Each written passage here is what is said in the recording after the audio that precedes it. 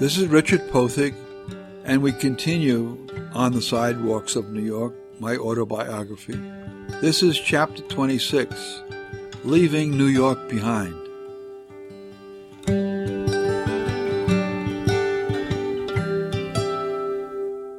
In reflecting on the first month of my senior year at Union, I am astounded at the speed with which Eunice and I committed ourselves to one another. It was a momentous decision for me, as it was for her. We were assuming a great deal about each other. We had not really delved deeply into one another's background. For myself, I had political beliefs which shaped my whole worldview. At college, my politics had set me apart from many of the women I had dated. At seminary, I had now decided upon the area of ministry to which I would devote my life. It was a side stream of the normative pastoral ministry to which ministers were called in the Presbyterian Church. Would these long-term commitments be acceptable to Eunice and her own career plans?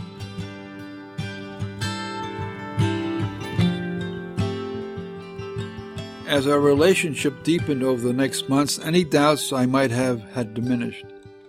I knew that Eunice was weighing some of my same concerns. It was obvious that we came from disparate family backgrounds. We talked openly about our families. Eunice told me about her father's recent death in the crash of his private airplane. She told me about his work in the aviation industry and of his devotion to the company he had founded, Aero Products. She also helped me draw a mental picture of her mother, a person who had always been active in the life of the church, particularly its social concerns. I saw a determined woman with much devotion to her beliefs, which she fulfilled in volunteer activities, particularly her work in the League of Women Voters. I had already taken confidence in the fact that her mother was a strong supporter of Worcester.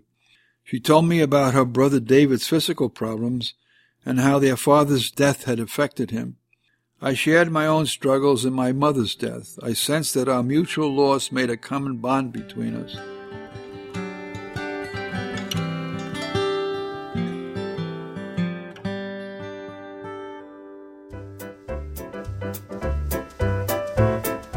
Eunice had a chance to meet the Pothig clan at a family celebration at my Aunt Helen's.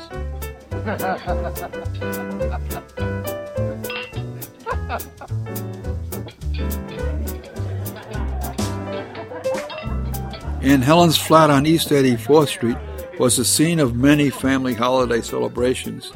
This was natural since Grandmother Pothig lived with Aunt Helen and Uncle Bill Wagner. All family parties took place at Aunt Helen's. This gathering, though close to the Thanksgiving holiday, was surreptitiously planned for the family to get acquainted with Eunice. This was a testing of the waters. Pothig family gatherings were always tumultuous. Special celebrations brought together all the aunts and the uncles and the cousins. And Helen always cooked up a storm. And Uncle Bill Wagner, whose occupation was as a bartender, provided the drinks, but not without good-natured jibes at all the freeloading Pothigs. Grandmother Pothig, now in her late 80s, would sit quietly in her chair receiving the greetings and the embraces from all the family. Her presence kept the proceedings from becoming too boisterous. The gathering that year was considerably subdued since it was largely the aunts and the uncles who came. Most of the cousins, who now had their own families, had longer distances to travel. The meal, which provided the central focus, was superb. Rouladen, red cabbage, potato pancakes, and applesauce. After all the festivities were completed, it was apparent that Eunice had a genuinely good time and had especially hit it off with Grandmother Pauline.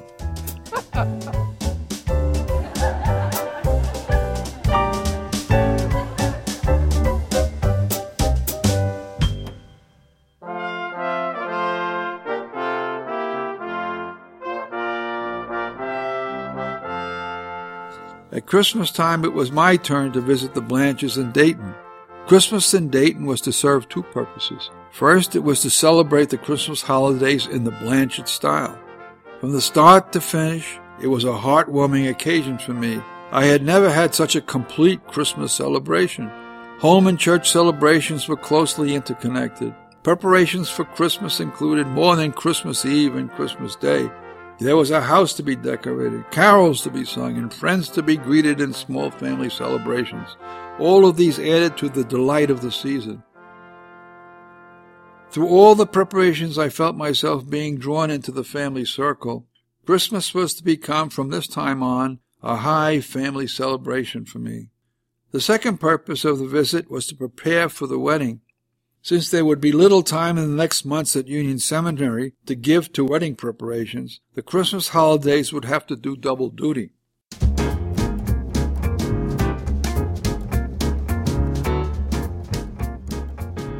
Eunice and Juliet spent whatever time not given to Christmas preparations to planning for June 7th, the wedding date.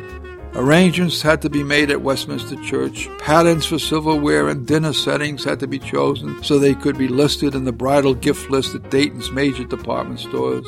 The size and the composition of the wedding party was a point for discussion and decision. Then there was the reception. Where should it be held, and what should be served? How should the reception tables be arranged? The wedding gown came in for serious discussion. Eunice had already located the bridal shop section of New York City. This was crucial since it provided for wider choice in a gown. It was decided that Juliet would come to New York and help Eunice in her selection of a gown. It suddenly dawned on me, as this discussion got more complicated, that getting married was a major production.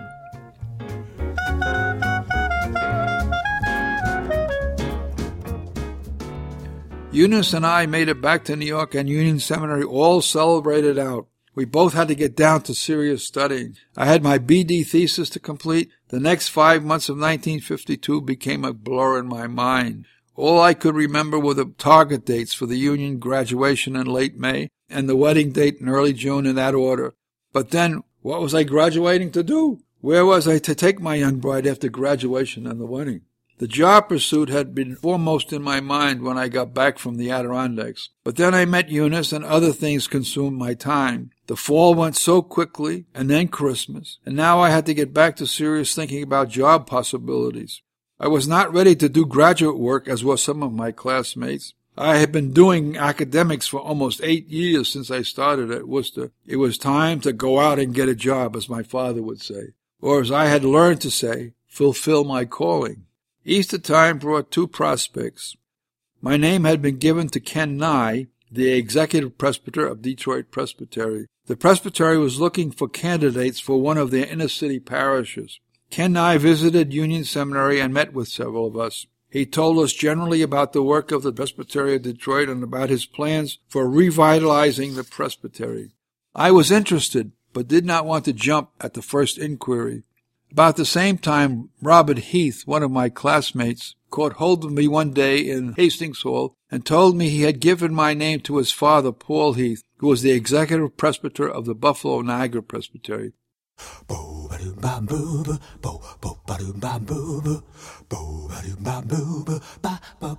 In late April, Paul Heath called to tell me about a new church development project which they were beginning in the presbytery. It was in the town of Tonawanda, close to an area of industrial development. His son Bob had told him that I was interested in a ministry with working people. This new church development was being organized to do just that. Did I think I might be interested in that prospect? The proposal had a ring of a real challenge. Organizing a congregation from the ground up, and a congregation of working people. It sounded like something I had been preparing for. I told Paul Heath that I would like to discuss the possibility with him. He made arrangements for me to visit Buffalo. I would also meet with a small group of people who were the first prospects of the new congregation. I told Eunice about the prospect of organizing a new church in Buffalo. She was as excited as I was. Buffalo had been one of her earliest homes. Her father had worked in Buffalo for the Curtiss Wright Company, a pioneer in aviation during the mid-1930s. The family had lived in Kenmore and had attended the Kenmore Presbyterian Church. She would not be able to come with me on the trip, but she assured me of her support. I made my first visit to Buffalo in May. Paul Heath took me to the site where the presbytery had bought the property for a church in the town of Tonawanda. It was next to a public school. In the evening, I met with some of the first people who had responded to the presbytery's inquiry for a new church. The meeting was a friendly one. I sensed, however, a withdrawnness on the part of some of those invited. After the meeting, Paul Heath told me that there had been some initial friction over the time schedule for beginning the church. Some people had already been meeting for several months. Personality conflicts had erupted within the group. Now that the presbytery was showing that it was serious about beginning a new congregation, some of the tensions had eased. Resolving the personality problems within the group would be one of the first tasks of an organizing pastor. As I was leaving the next day, Paul Heath asked me if I was still interested in coming to Buffalo. The organizing committee has agreed that they would like you to begin the organizing work, he told me. I responded that I was ready to come to Buffalo, but first I had to graduate. Then I had to marry, then to be ordained. I would be there for the 1st of July.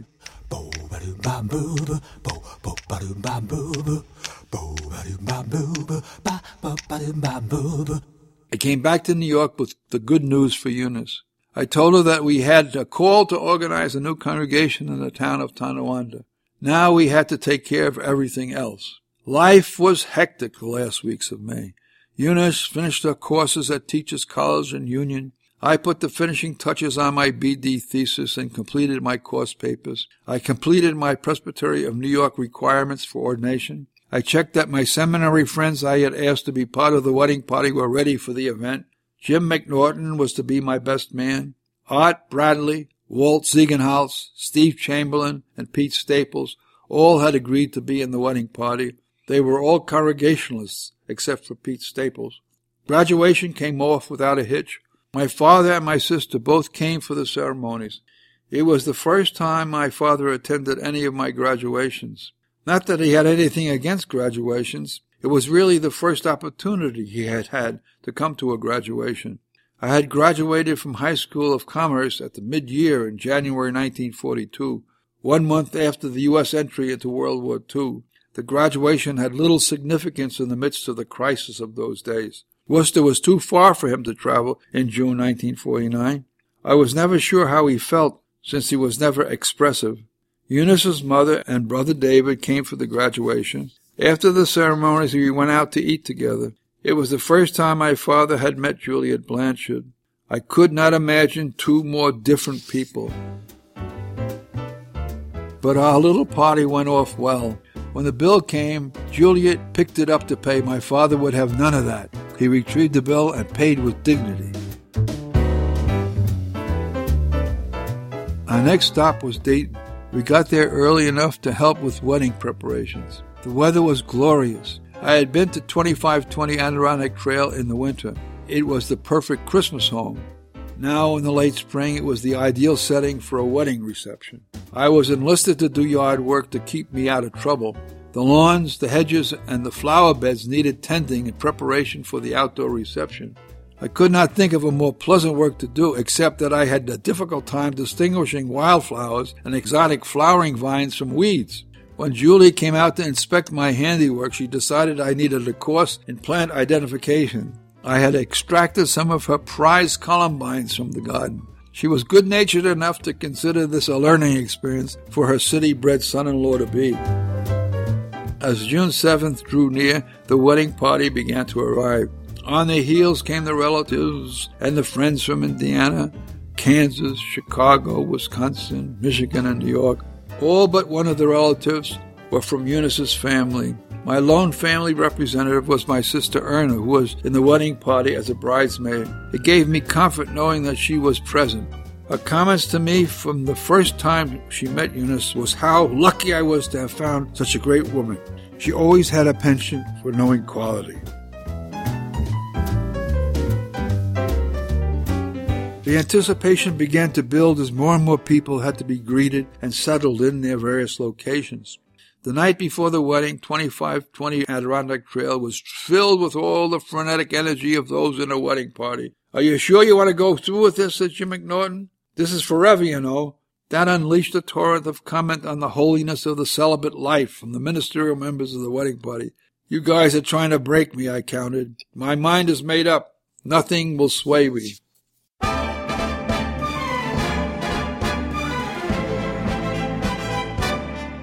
June 7th broke forth as a blue sky day. This brought a deep sigh of relief from Juliet. She had been scanning the weather reports to see if any cloud formations would threaten her outdoor reception. With all the preparations for an outdoor reception, everything depended on good weather. I could not imagine how any alternate arrangements would now be possible. The skies remained clear as the hour approached for the gathering at Westminster Church. We had met with Hugh I. Evans, the officiating minister, for the rehearsal on Friday. Now we were ready for the real thing.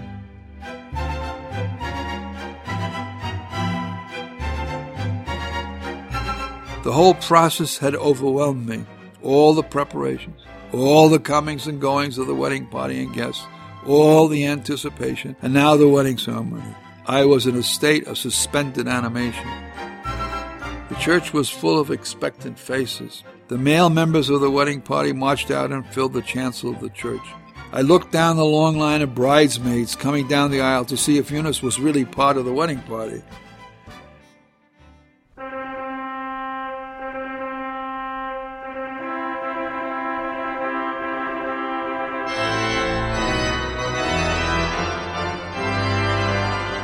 Suddenly she was there on the arm of John Valentine, her father's best friend, and she was beaming.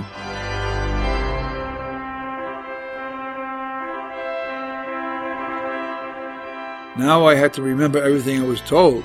I repeated my vows, meaning every word, but in a half-dazed state.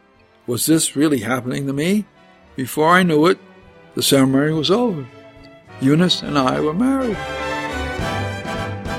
Beginning of a new chapter, or should I say a new book. The skies remained clear and the sun shone on the reception. Juliet was relieved. I was now alert and enjoying every moment of the reception. I felt completely relaxed as the folks came down the line, offering greetings and best wishes.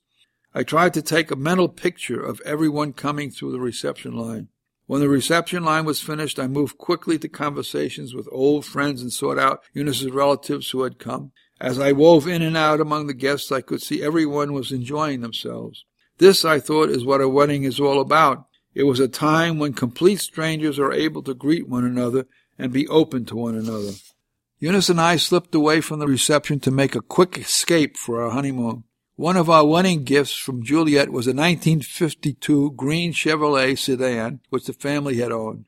It was the first in a long line of Chevys that our family would own. There was no escaping without notice. Jim McNaughton had done his job well. The car was equipped with a long string of tin cans and a just married sign. All the wedding party and the relatives were there to see us off. Our first night destination was the Golden Lamb in Lebanon, Ohio, an historic inn not too distant from Dayton. Before Eunice and I left for the Golden Lamb, we had made up our mind to return to Kettering the next day.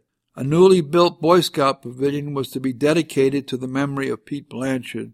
Charles Kettering, the inventor of the self-starter in automobiles, was to be one of the speakers.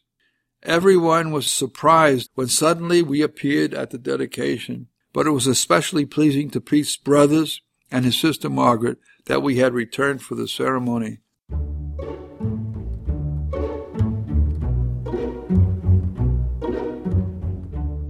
Next, it was on to the honeymoon. We had planned a trip which would take us through Buffalo and Niagara Falls on our way to Montreal and Quebec, Canada, down through Maine, into New Hampshire and Massachusetts, arriving in New York City in time for my ordination. My ordination service was set for June 27th at Madison Avenue Presbyterian Church. We decided that we would make our honeymoon a camping trip. We bought equipment for camping. Our first opportunity for camping was in Maine. We had not counted on the swarms of black flies that filled the Maine countryside in early June. We set up camp fighting off the black flies that swarmed around us as we cooked our meals. It was the first and the last time we went camping.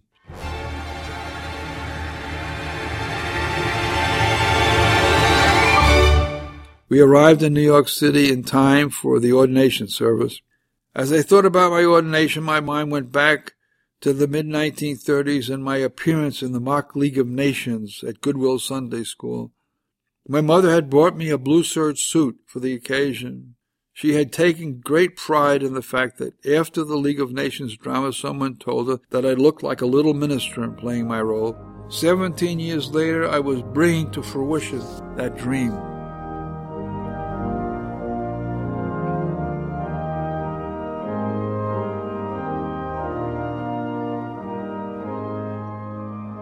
The service was held in the chapel of Madison Avenue Presbyterian Church. A small core of family and friends attended the service. I had invited C. John L. Bates to give the ordination sermon. John Bates had been the college pastor at Worcester during my years there. He had been called to the pulpit of First Presbyterian Church of Greenwich, Connecticut. Phil C. Jones, the associate pastor during my youth at MAPC, also took part in the service. Phil Jones was the person I first told about my decision to enter the ministry. He was now leading the Interreligious Council on Christian Education. Frank Grebe, who had taken Jones's place at MAPC, also took part in the service. To add a union dimension to the service, John T. McNeil, my professor in church history, and a Calvin scholar, also agreed to participate.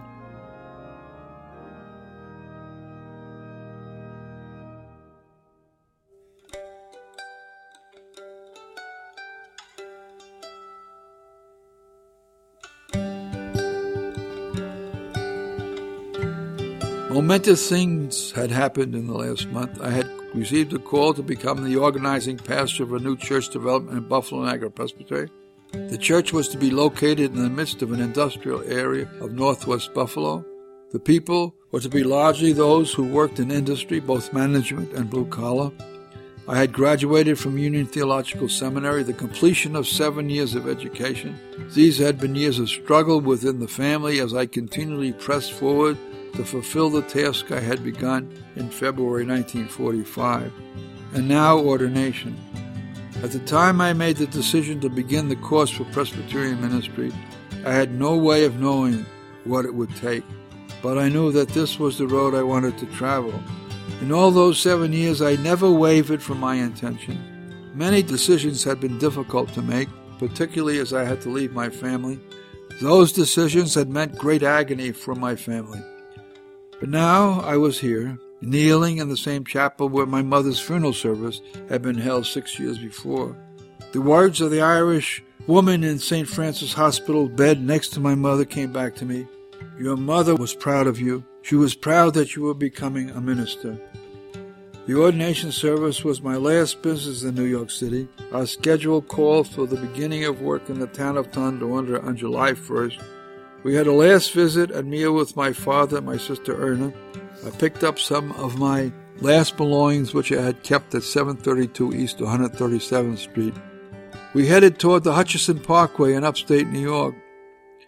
As we drove out of New York, watching the skyline change from the apartment buildings of the Bronx and Pelham to the green beltway of Westchester County, the road was leading away from the past and toward a new adventure. 27 years of my life had been rooted in New York City. It had left an indelible mark on who I was. As Eunice and I drove out of New York, I had a strong feeling that a new book was opening in my life.